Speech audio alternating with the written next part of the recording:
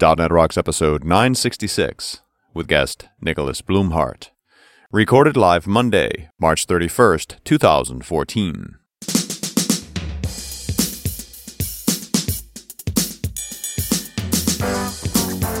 .NET Rocks is brought to you by Franklin's Net, developing the next generation of apps for touch, motion, gesture, and sensor input.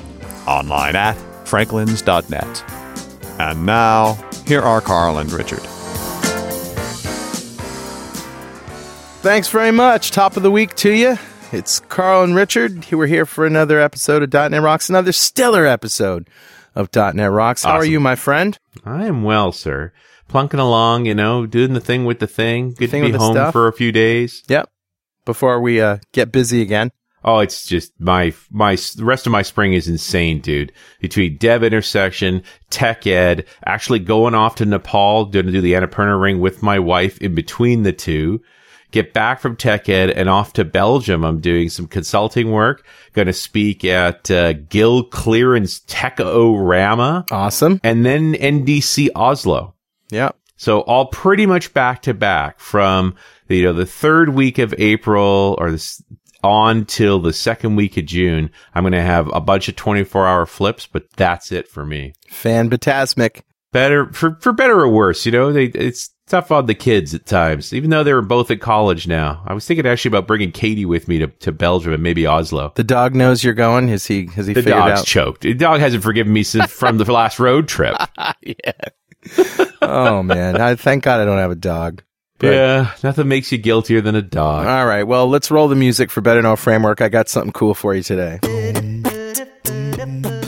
All right, buddy, show me. What do you got? It's a very cool URL, too, de.codeplex.com. Nope, it's not Developer Evangelist. Is it Germany? Nope, it's Droid Explorer. Oh my God, this is cool. A tool to manage your rooted Android device with the simplicity of Windows Explorer. Oh, wow. So you just now your Android device looks like a thumb drive, basically. Yep. Interesting. You got it. Droid Explorer. I bounce between phones. I think you know that. You've been living with the Windows Phone pretty well, but I have a Windows Phone. I have a Nexus 4 and so forth. I got all three devices. Yeah. I have an iPad, I have Android devices, and my primary phone is a 920. Yeah, but I tell you, when you root an Android phone, if you're going to put the energy into it as a geek, we can build out our own custom phone exactly the way we want it. I don't like Android the way the carriers deliver it to people. But when I put the cycles in and make it my phone, my build, it's pretty cool. Pretty cool. And then I get tired of taking care of it and I switch back to the Windows Phone. Yeah. I know, it does require care and feeding. Yeah. It does require care and feeding. Yeah. Oh, but this is great, man. What a great tool. Nice find. It is. And I thought you'd like that. Yeah. I know you're going to use it. I think I might. I'm off the Android phone right now. I mean, I'm back on my 925. I'm pretty happy. Well, it's very popular. It's had almost 100,000 downloads. That's cool. Yeah. All right, man. Who's talking to us? He grabbed a comment off of show 877, and that is the one we did with Kathleen Dollard a while back, actually. This was a dev teach and in Toronto. Yep.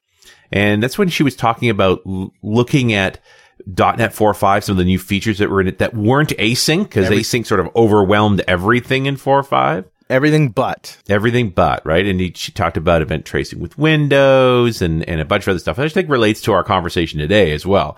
But Brent Berger wrote this great comment where he actually quotes Kathleen as saying, only write the code that only you can write. And only do the logging that only you can do. Ooh. They're such powerful statements that relate to what was in most of this episode, which is, don't be a plumber. Right. Let developers get down to the core of the issue, of the problem, and of the solution. I'm glad to see Microsoft and even JavaScript libraries starting to embrace this ideology, that we leverage existing solutions of people that have already solved the problem. I think we're going to do more of that. Yeah. Yeah, it's good stuff. And Kathleen's been a friend of ours for so long. We forget that how much of a great computer scientist she is too. Like, she really thinks hard about making developers work well. And it's always, she gets wound up and super excited about technology. It's really fun to talk about that. But she really, these are great quotes. I've forgotten she'd said them. So thanks, Brent. Thanks for bringing that back up again. They're really great thinking. And I'll get a .NET Rocks mug out to you right away. If you'd like a .NET Rocks mug, write a comment on the website at .NETRocks.com or on any of our mobile apps. We've got them for Windows Phone 7 and 8, Windows 8, iOS, and Android. Just go get them off the respective app store. Or if you go to the .NET Rocks page with your phone, go to m.netrocks.com. We'll provide you a link to the app for your device. So you could install it and you get a bunch of nice features. It's a great app. That app, in fact, was built by Diatom Enterprises, who'd love to build you an app. Just go to diatomenterprises.com. And before we go any further, I need to tell you that Pluralsight provides comprehensive developer training online. They have hundreds of hardcore developer training courses authored by MVPs and industry experts, still releasing over 40 new courses a month and offering a free 10-day trial, giving you 200 minutes of access. Pluralsight has a wide range of topics, including coverage of iOS, Java, Android, web development, and pretty much anything you can think of on the Microsoft stack. Try Pluralsight today. Subscriptions start at just $29 a month. That brings us to our guest, Nicholas Blumhardt. Nick's adventures as a developer and consultant have taken him all around .NET, from shipping web and enterprise software to building parts of the platform with Microsoft.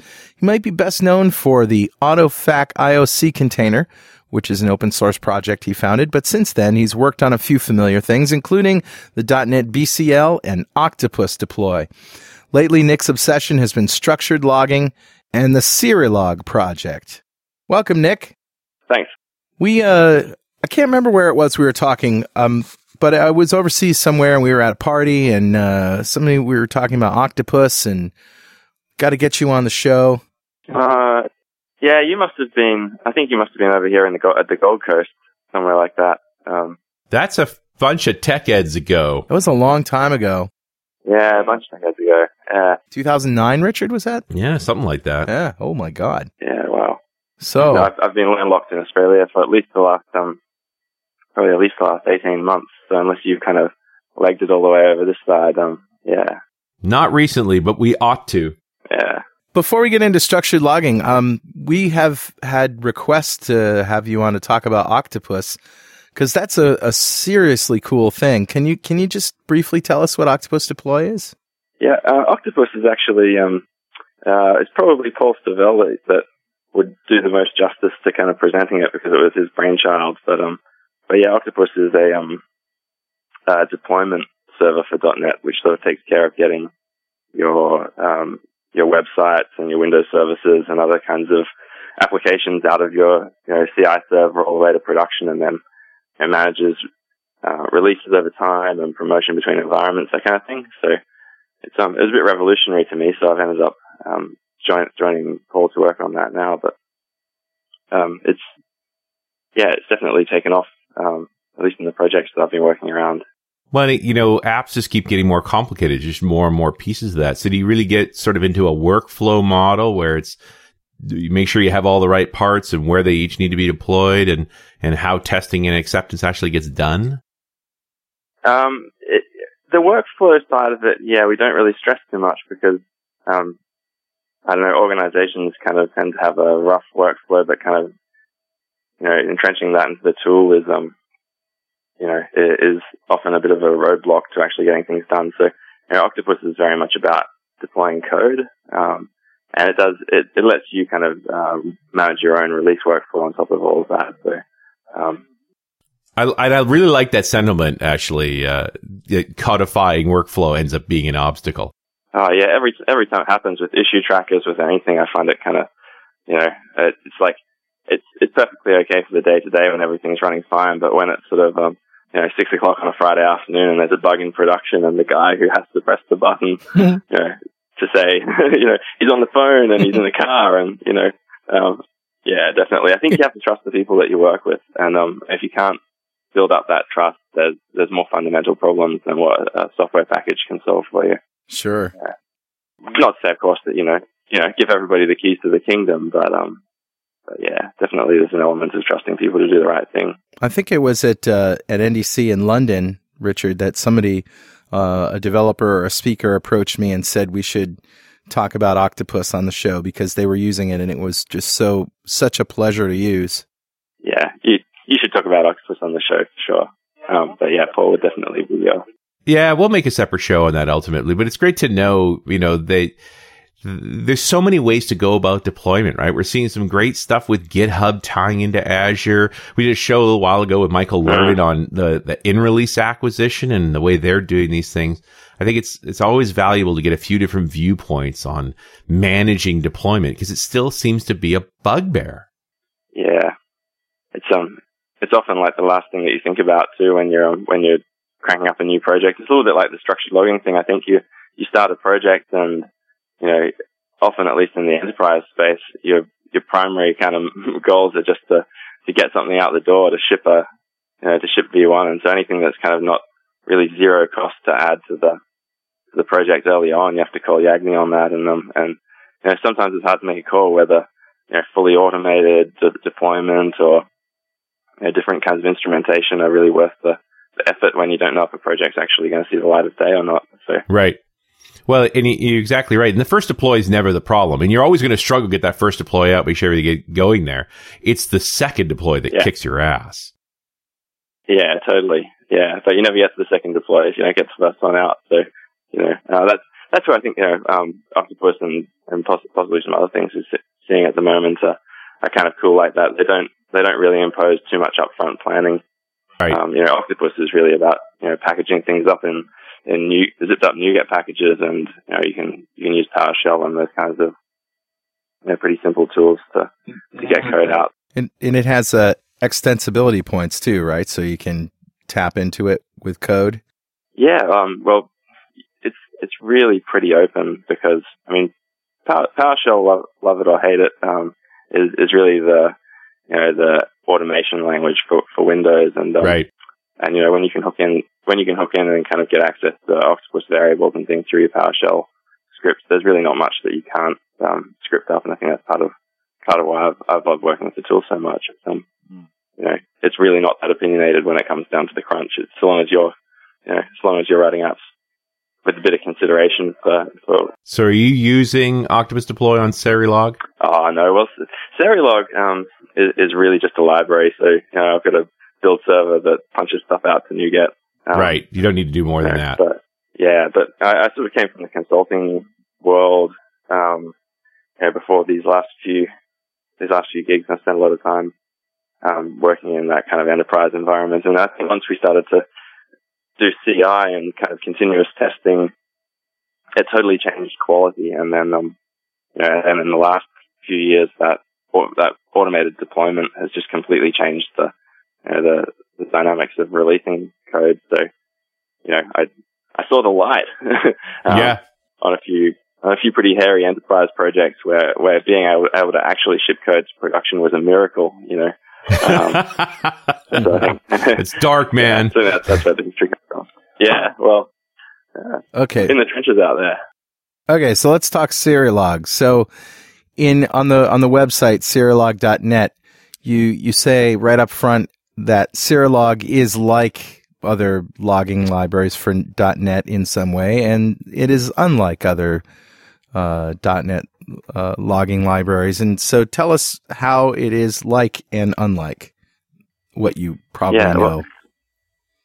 I don't know. I think to get into the headspace for Serilog, though, you have to already be kind of aware of like the great tragedy that logging is in a way. I don't know. No kidding. If you spend a lot of time, you craft up these. If you're really serious about managing software in production, and again in that kind of consulting world that I came from, quite often production's a hostile place, and you don't usually have access to running software for a debugger. It's hard enough sometimes to get log files back, but the tragedy is you craft these very carefully thought out log statements that tell you exactly what's going on in your application. Like Sally canceled her order worth $250, and you can see the lead up to that and everything that happened there, or maybe the bug that actually caused the cancellation routine to kick in when it shouldn't have. Right. Causing the delete money. But apart from that kind of like tracing through the flow of an app when you're looking at a log file, logging otherwise is a pretty limited thing to work with. Like, I was working on an app that took payments for a financial institution, and we got that out into production, and we wanted to see how things are going in the first couple of weeks. And I thought, wouldn't it be great just to be able to say, here's the volume of, the dollar value of payments coming in at different times of the day, and get some kind of nice report out that I could pass on to the guy who was the key stakeholder in the project. And I looked at our logs and I thought, well, we've already got all that information in there, and surely I don't have to write regular expressions or parse these files seriously just to get that out. It just seems so backwards. And I mean, the reason text-based logging is just so successful is that up front in the when you're starting out on a project and you have no time and you have no budget, writing one line of code to kind of trace what's happening in your app is kind of about as much as you can afford, because I mean you don't know if it's ever going to get to production. So spending weeks writing these carefully crafted event streams, where you could run that kind of analytics, it's wasted effort up front. Sure. So text-based logs have always sort of frustrated me in a way, but I've kept going back to them because they're so practical. And when I crank up Visual Studio and hit File, New Project, I just want to write some text out to the console most of the time. I don't even care about a file. I don't really want to think about all these options for instrumentation, like you can do event sorting, or you can do messaging and then kind of archive off your messages as a way to get events, and all these other things that have really deep architectural cost. Right. Or else you can just go ahead and write some text to your log and sell your band at a $250 order. So that's always what I've done. And so then there's that alternative idea. Is that your log events, they're not necessarily text. They're kind of little nuggets of data, like customer's name is Sally. What happened was the order was cancelled. The value of the order was $250.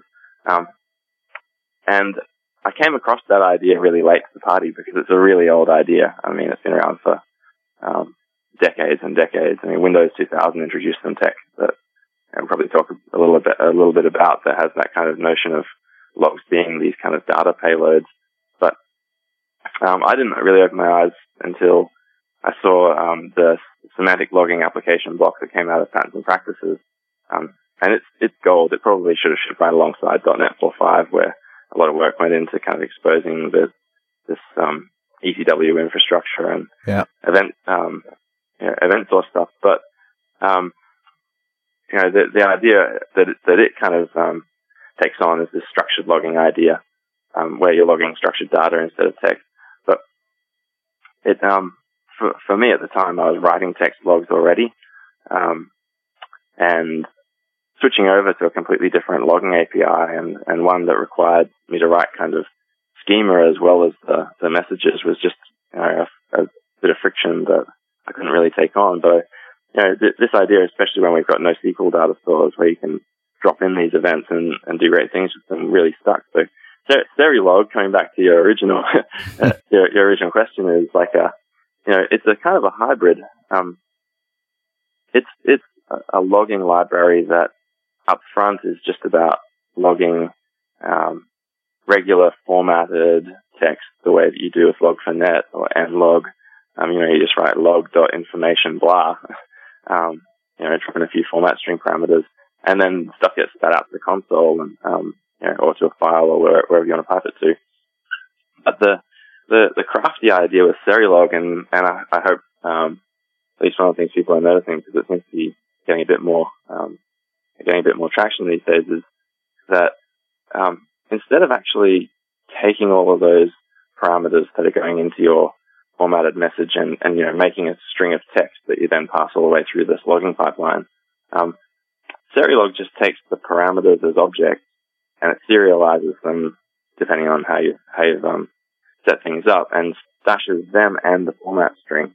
So if you've got text going to the console, then when it hits the console, it gets formatted out, and you see cancel order $250, and it just looks like regular old text. But if you're running MongoDB, or if you're running Raven, or something else as a back end for your logs that supports structured data, then those parameters, like the value of the order and the customer's name, they actually tagged properties, so you don't need to do any extra work to regex them out. You can just jump straight into your log store and say, give me all cancelled orders where the value is greater than $200. And it's not, it doesn't sound like a big thing up front, because your workflow is just so similar. But as soon as you actually get into handling logs that are written this way, it's like night and day. And you kind of start to do things with your logs that you didn't really ever think to do before, because there's just that friction barrier when you're working with text. Sure. And there's some really awesome tools out there for handling text, like there's regex and there's all sorts of crazy log parsers and things, but I've never found the time personally to take that on. Yeah, so you've essentially got a database. You've got essentially a database you're writing to a table. That's what I think of when you say structured logging. You're writing data to a table. That's structured data. Yeah, absolutely, it is. Yeah. That is so much more accessible to everything we already use for BI and we use for searching and right. Analysis than text is. But it's not a new idea, and that's why kind of structured logging or semantic logging is a bit uncool in a way. If you cross paths with anyone who's looked at it in the Java world or looked at it elsewhere, it's like structured logging. Look, I just want to write a log message. I don't want to go, new log event, add property customer name, add blah, or I don't want to format my log messages out of right. The cynic in me would say that you log when something goes wrong, right? And what if something goes wrong while you're making all this complex code to write to a log? The log should be simple so it doesn't fail, because you've just failed. Yeah, and that's why you're logging in the first place. Totally. Yeah. Yeah, which is there's so many interesting angles to it. You start out and you think, I'm going to write a new logging library, and obviously people have, because if you jump on NuGet and you look for .NET logging, there's just a pile of stuff out there, and everybody's started from the same kind of points of frustration. And what if it could just be this little bit different? And to get a production quality logging library built is a really big job, because people don't tolerate any failure in logging. Right. If logging costs you one sale or one transaction, or flips the switch on one nuclear reactor, sure, that's the end of it. And so there's only really a few winners that have kind of risen to the top over years and stuck there. Does it work well as an aspect-oriented logging solution? You could hook that kind of stuff in.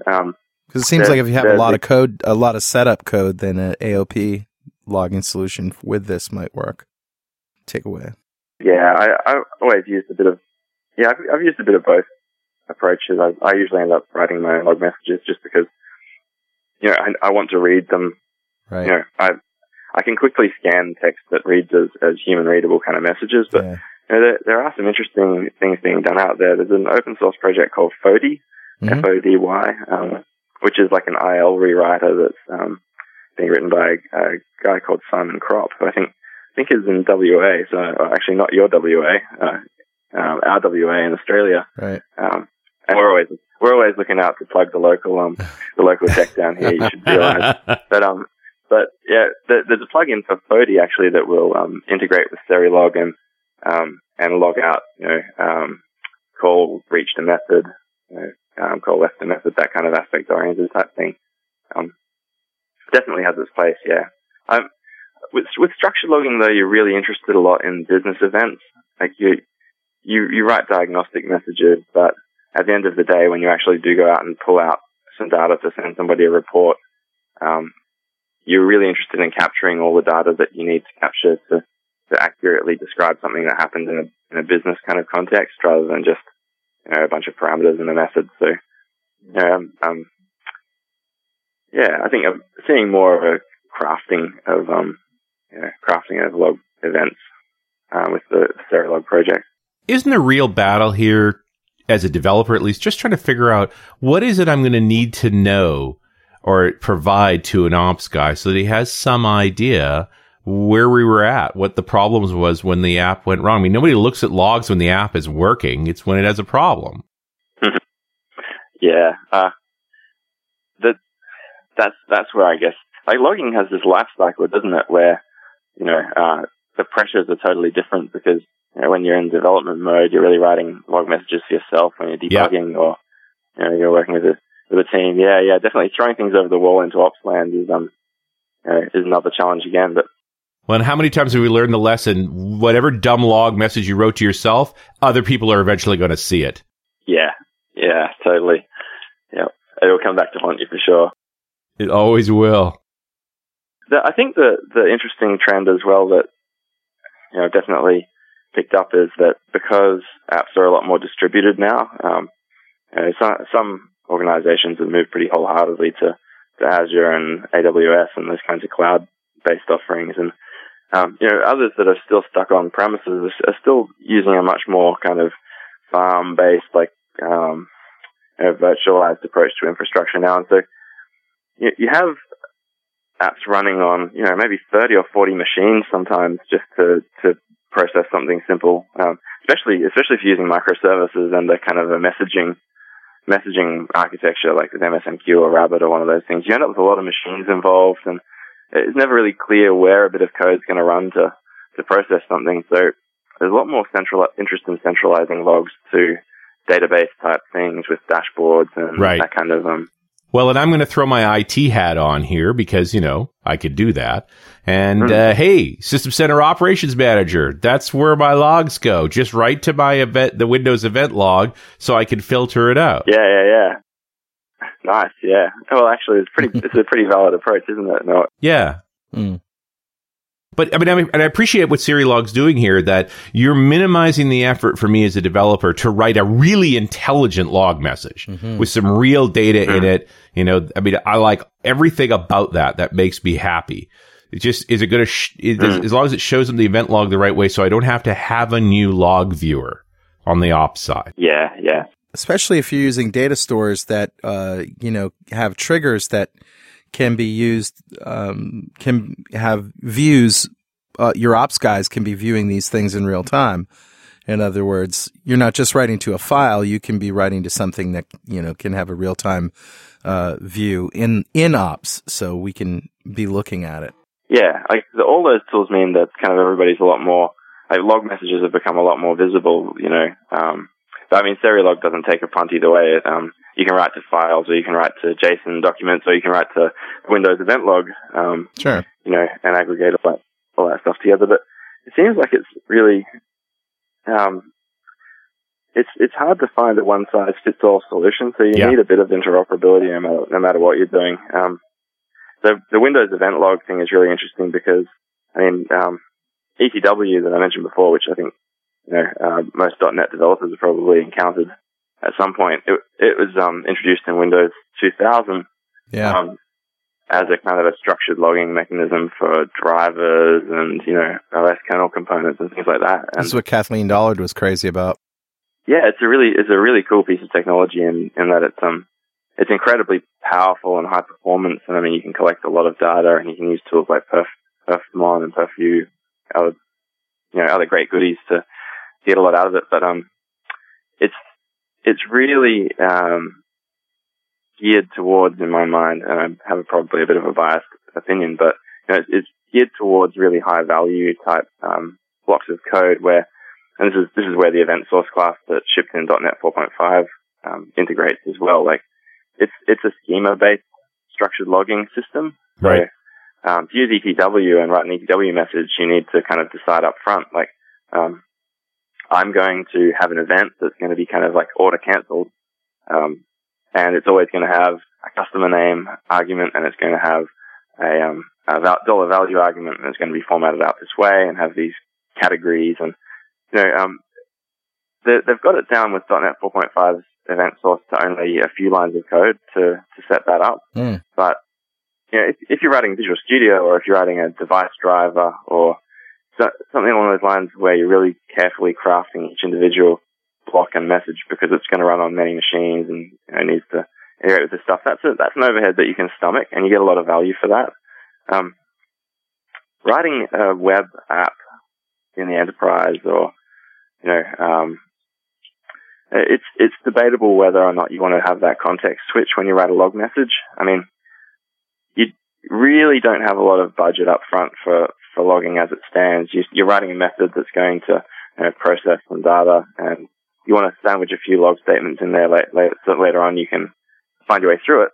But, whether you really want to switch away from that task that you're doing and go and design some methods on an event source class that lays out this log event schema, and then you're going to maintain those two things separately and refactor them and carry on. Well, I think it's probably got a bit harder to justify in that context.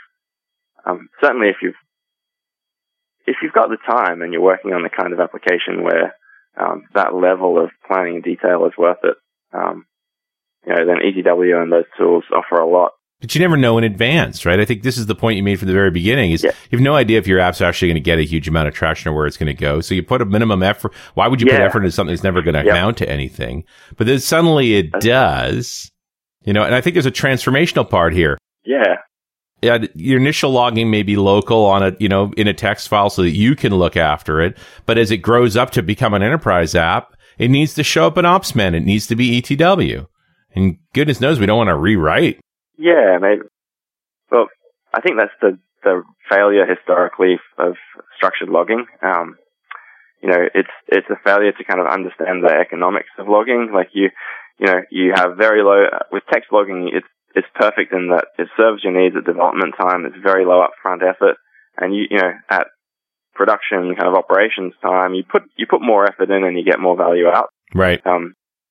Whereas the traditional kind of approach is to structured logging, where you're creating like a dictionary for every event. It has that upfront speculative investment where I don't really know if I'm ever even going to ship this piece of code. I'll probably refactor it 20 times before it gets to QA.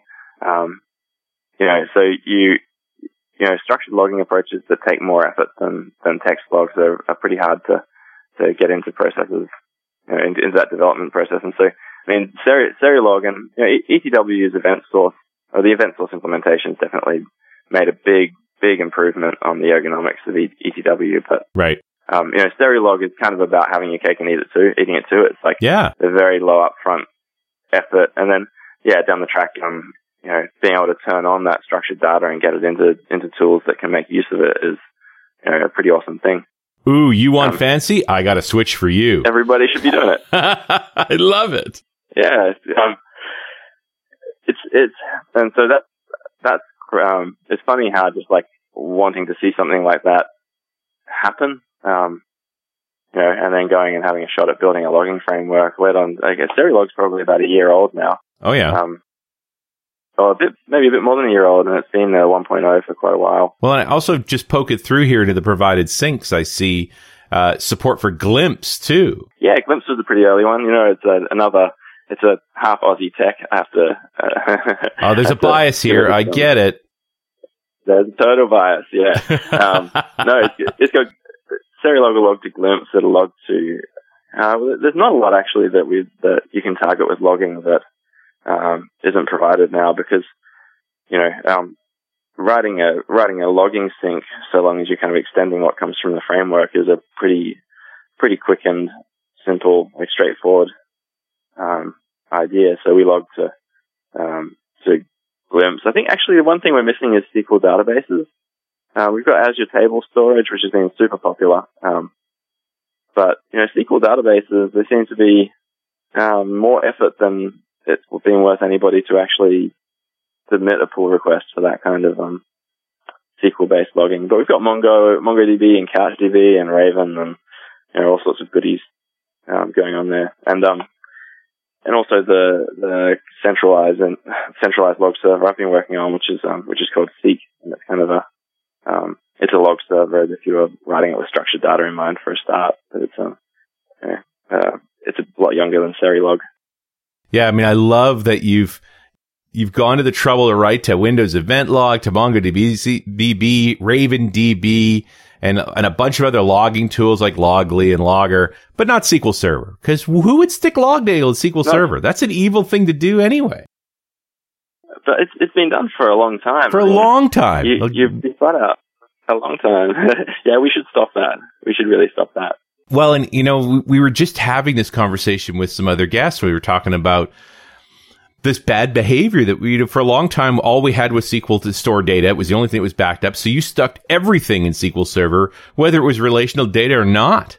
It's not the data store that makes the difference in this scenario. In a way, if you've got a lot of data, writing logs to SQL Server is crazy. Right. But the nice thing about SQL Server, and don't quote me, or I guess it's too late for that. Is that the tools for querying the data and getting it back out again are all there. And it might be horrible to work with the data, but I've got reporting services I can use to format stuff up, and I can easily pull that data to Excel. I can, Well, and also to that point, the SQL Server already exists. It's maintained by somebody else. It has a backup plan already, and you have access to it. Yeah, exactly. You go to create another data store of any kind, even just writing a log file, a text file, you've got to go talk to IT about permission to write to disk, and that makes them grumpy. Yeah, totally. You really want to make sure that you leave as many of those options open as you can, don't you? Sure. But I think it's really interesting that, we got boxed into this trap of stuffing stuff into SQL Server because it was the only way we had to store things. Yeah, absolutely. I mean, in application development, it's crazy still how prevalent it is. I spend a lot of time working in Raven these days, and there's ups and downs for sure to adopting a NoSQL document-oriented kind of approach. Sure. But wow, the things that are easy to do that took backflips on SQL-based storage is just eye-opening there. Well, I think one of the traps on the NoSQL side, and I think RavenDB and Mongo both are suspect to this, is when you don't care about reading, writing is very, very, very painless. And then one day somebody asks you to get that data back for something, you're like, uh-oh.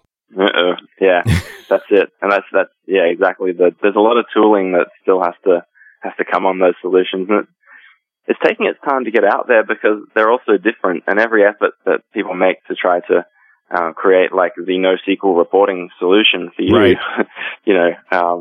It's doomed to failure because, I want to write key values, I'm using, one solution. I want to write documents, I'm using another. If I want to write log events, there's solutions for doing that are much nicer to work with than Raven or Mongo in those kind of specific scenarios. And it's like you really got to choose the right tool for the job. Yeah. But that has serious impact on the ecosystem. It's got to be it's a lot slower ramp up getting the kind of integration and tools on all of these new, slightly different, and trying to fit them all into one mold. And as vendors, I'm sure will to try to put these solutions on top of them, and all the benefits of having like custom data store that's built just for this sort of scenario that you're working on. Tough thing to deal with as a developer these days. Trying to choose from that mess of different storage options. If you've got the luxury of actually being able to get something other than SQL Server into your data center, right? Well, and I kind of like the idea that early on in development, you are going to give logging that tiny fraction of thinking. So if I jump into Serilog, I can just write it to a file and not think about it until we get close to deploy. Mm-hmm. And then, okay, do we actually want this here? Or, as the app evolves, it's not that hard to change it. I mean, the one challenge I think you'd have then is, hey, how do I get all that old log data in that old system over to this new system? Or should I, for that matter? Yeah. Yeah, I don't know. I've got a bit of a dim view of log archiving though too, which, is probably... That's because you're a developer and I'm an IT guy. And let me tell you the truth here. Yeah. We keep those log files to be used as evidence against you. Yeah, totally. That's an oldie but a goodie.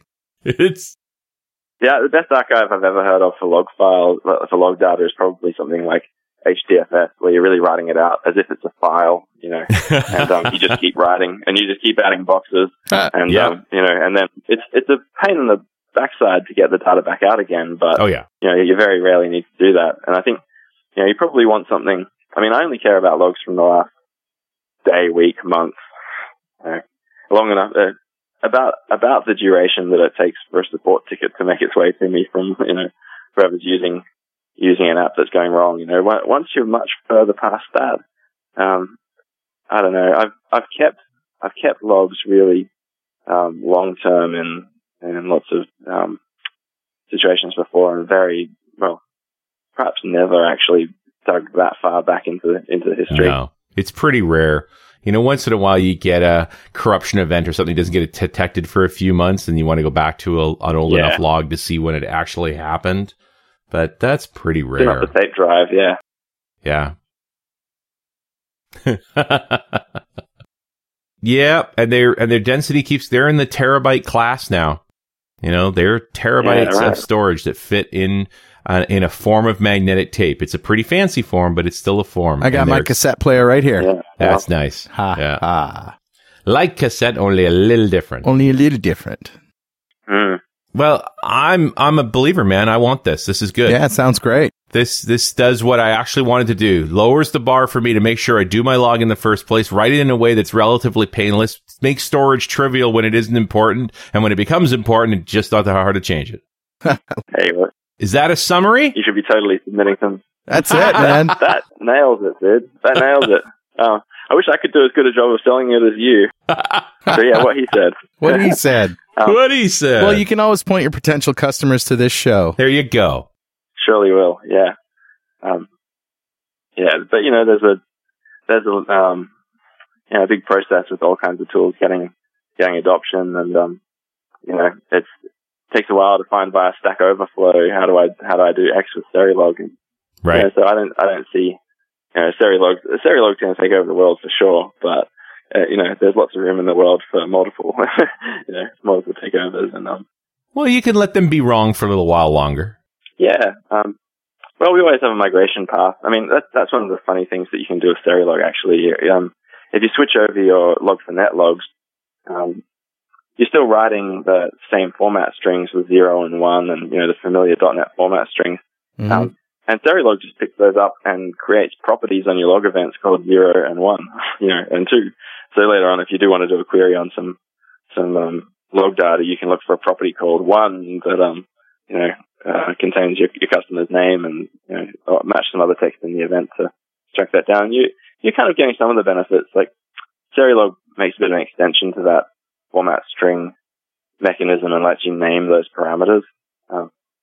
This is where like the realization we actually had to write a whole new logging library came from, because I tried to graft this onto log4net's been my favorite for a very long time, and I spent a lot of time digging through the code to see if we could do this with log4net rather than actually write a whole new library. But when it comes down to it, you know, if you want the structured data that you write to be really valuable at the other end, you need to allow for things like naming properties, because you know, I want to do a search where customer name is Fred.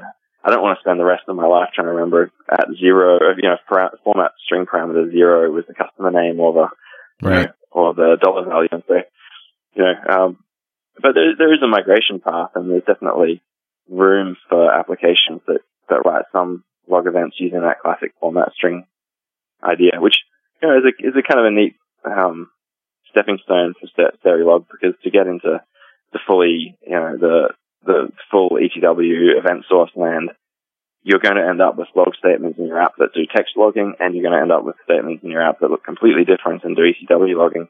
You know, if you're starting out in the green field, that's not a big issue. But right. You know, I think, you know, historically, it's definitely one of the things that I can see makes it difficult for tools like ETW that are very schema driven to get uptake, because you've got to buy wholeheartedly into it. Whereas if you use Serilog and then you decide down the track you know, you don't like it for any reason, which I haven't heard of yet, but, you know, sure it'll happen there someday to somebody.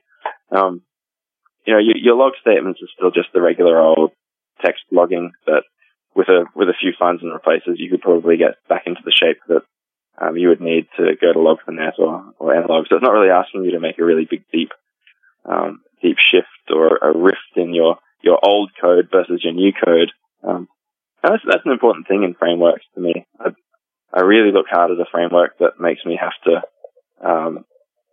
cast off all of my existing code as legacy, because legacy code is definitely not given the same kind of love as new code. And once you've got something in your old code base that you've cast out in the new, like your MVC versus your web API, right?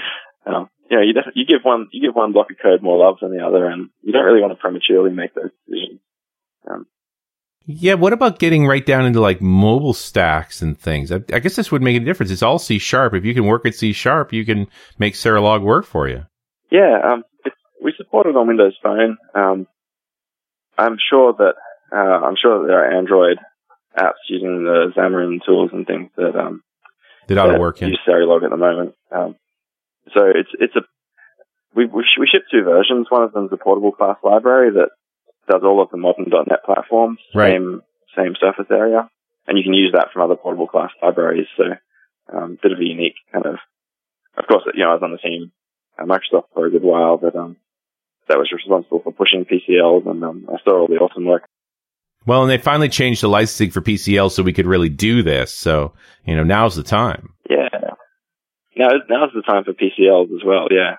So the other SKU of Serilog that we ship is .NET 4. So pretty much anywhere that a PCL won't run, you can run .NET 4. So again, we're not really kind of trying to force anybody into throwing out anything that they're working with today. It's a pretty smooth kind of shift. Well, sounds like great stuff. Have I converted you guys? Oh, I'm totally a believer. I'm in. Yeah. Sign me up. Yeah, cool. All right, Nicholas, thanks very much for talking to us. Yeah, thank you guys. Good fun. Nice to speak to you again. All right, you too. We'll see you next time on .NET Rocks.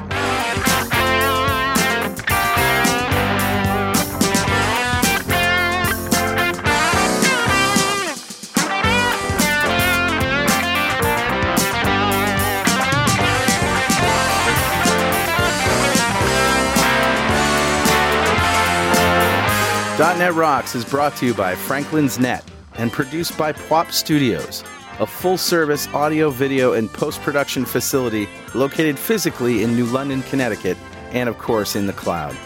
Online at pwop.com. Visit our website at dotnetrocks.com for RSS feeds, downloads, mobile apps, comments, and access to the full archives going back to show number 1, recorded in September 2002.